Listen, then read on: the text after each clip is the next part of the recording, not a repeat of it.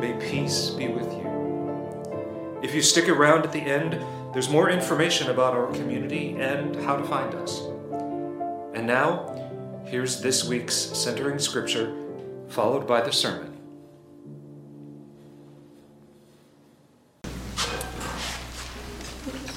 The first reading today is from Isaiah 35, verse 1. The wilderness and the dry land shall be glad. The desert shall rejoice and blossom. And the second reading from James chapter 5, verse 7 through 8. Be patient, therefore, beloved, until the coming of Christ. The farmer waits for the precious crop from the earth, being patient with it until it receives the early and the late rains. You must be patient. Strengthen your hearts, for the coming of Christ is near. These are the readings for today. All right, I'm just gonna, because I have a little confession to make up at the front here. My confession, truth be told, Christmas has never been one of my favorite holidays. I know, blasphemy, right? That's why I wanted to wait for the kids to leave. I know, it's not one of my favorite holidays. I know, it's wild. I mean, chalk it up to my emotional desert of a childhood with divorced parents and depression for lack of a companion. But the season before Christmas, the one that we're in, Advent, always one of my favorites. Always one of my favorites. While Christmas was often filled with awkward drop-offs or disappointing surprises, Advent gave me permission, nay, required me to be jolly. Not something I would ever do throughout the rest of the year, but I had to during Advent, right? It's what you do. I grew up going to church and remember the practice of hanging greens. We got some out there. Or making gifts and ornaments as a child. I did that at my growing up church too. And lighting Advent candles at church, in community, and at home in my isolation every week. Now at that time, my family used 5 different colored candles. And each color was for a specific week, I told myself. Red was for love, and honestly, it's the only one that I actually remember now, mainly because it's not a common practice to have 5 different colors of candles. But I was adamant that we did it in the correct order each year as a child. And now as I look back on it, I realize that the colors we had were probably just the colored candles that my dad had bought to put in the wreath. They weren't necessarily symbolic of anything, though I imbued them with that symbology. Because it was important, I thought, to light a candle and bring hope into the world, bring peace into the world, joy, love, salvation with the Christ candle on Christmas. And I remember wanting so bad to just light every single candle. It was hard to be patient. To light one, well, there's 4 other candles there. And you just have to wait a week. Before you light another one, like what? Why couldn't we just light all the candles at once? That's what you do with candles, you light them. Why can't we just bring hope and peace and joy and love and Christ into our world right now? Why can't we just do that? For the whole Advent season, why don't we just do that, I thought. I needed those things. I needed those things present in my life yesterday, not next week or later this month. The world was cold. The future uncertain. What if something happened before we got to Christmas? Anxiety ran high. But each year, Without fail, the weeks passed. We lit another candle until Christmas finally arrived. And for one perfect moment, surrounded by darkness and fatigue, having returned from lighting candles in community at church after listening to, if I'm being honest, more carols and hymns than I really wanted to as a child, we lit all 5 candles. That promised moment arrived. Not on my time, not in the way that I wanted, but it had come, nonetheless. I didn't have to force it. I had to wait and allow the time to come, and then go. I remember it was always hard to blow out those candles before bed. I wanted to leave them on. Hold on to that perfect moment that I had been waiting for so long, when I got to see the embodiment of Advent's sacred blessings.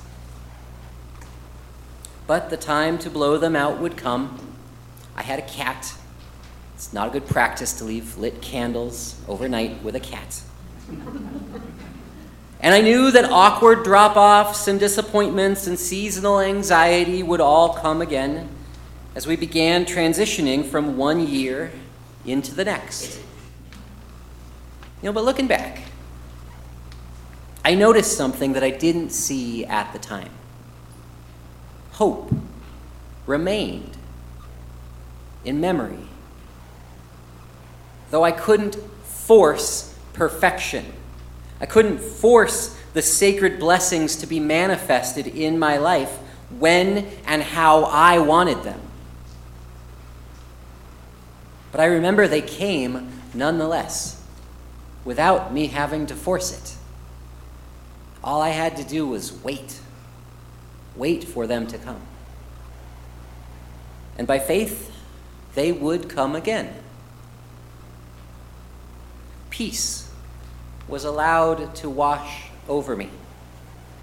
Peace for the center of my being. The peace of Christ was planted like a seed to lay dormant, resting, present, against the elements and storms that would come in the new year.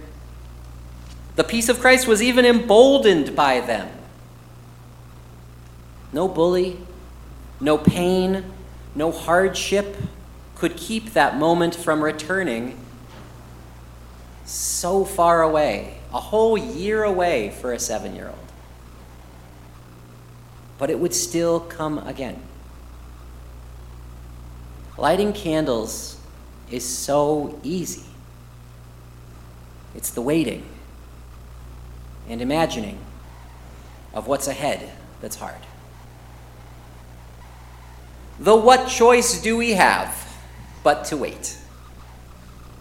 Science tells us that the only way to speed up the passage of time is to travel at the speed of light. And I hate running. So we go at a slower pace. One day at a time. 1 week at a time. With faith that time will pass. And joy to embrace the progress and the milestones and the beloved people that we meet and share our time with along the way. Now, Dad was never into the candles as much as I was. Or maybe he was, but just stood aside and let me light them every year. Often he was there, in solidarity, watching me light the candles and then staring at them. But sometimes he was not. Or he would be called away. The phone would ring. And I'd be left alone in my dark living room.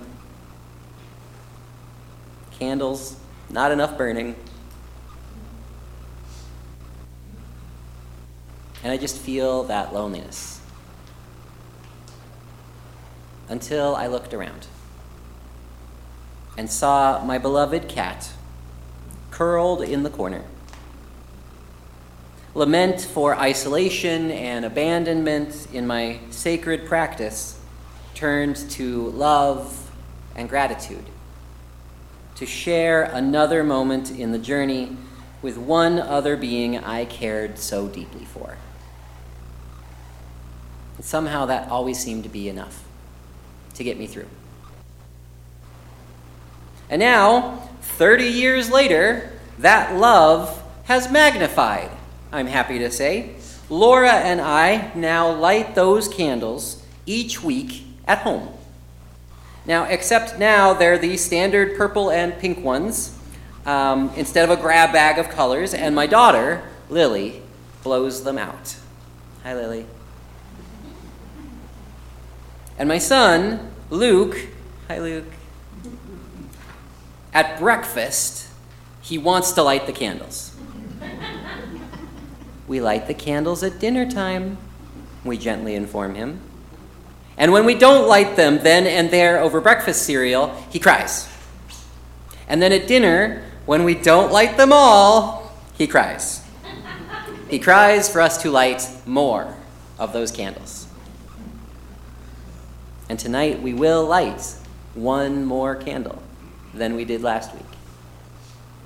And we'll be up to 3. There'll still be 1 or 2 that aren't lit.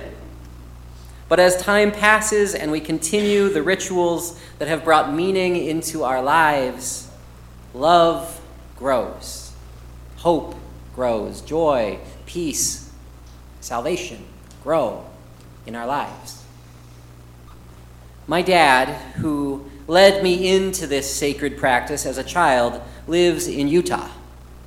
And I haven't lit the Advent candles with him in decades. But I still light them.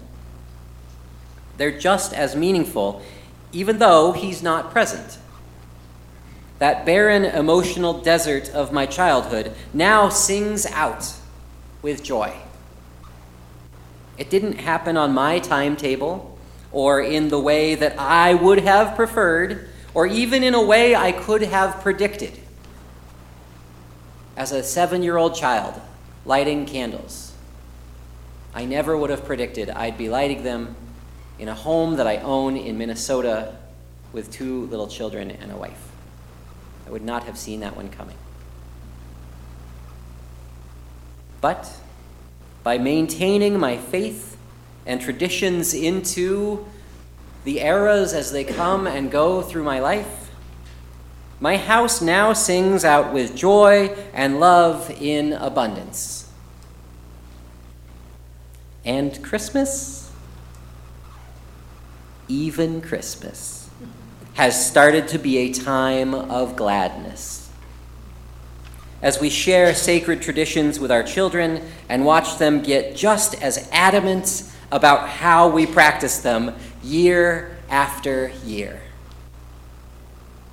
So this year, in a time of political strife, in a time when our planet is hurting, in a time as our church and community imagines a new chapter ahead, may we remember the practices of our faith that have sustained us throughout our lives and continue acting them out each year, each month, each week, each day, to share the blessings of the season with all we encounter as we patiently wait for the new life to come. Amen.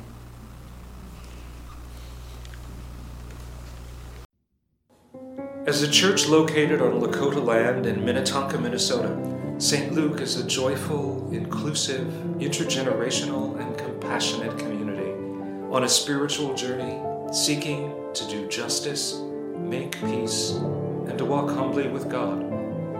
We invite you to join us live for virtual worship each Sunday morning on Facebook or YouTube, or by following the worship links on our website, stluke.mn.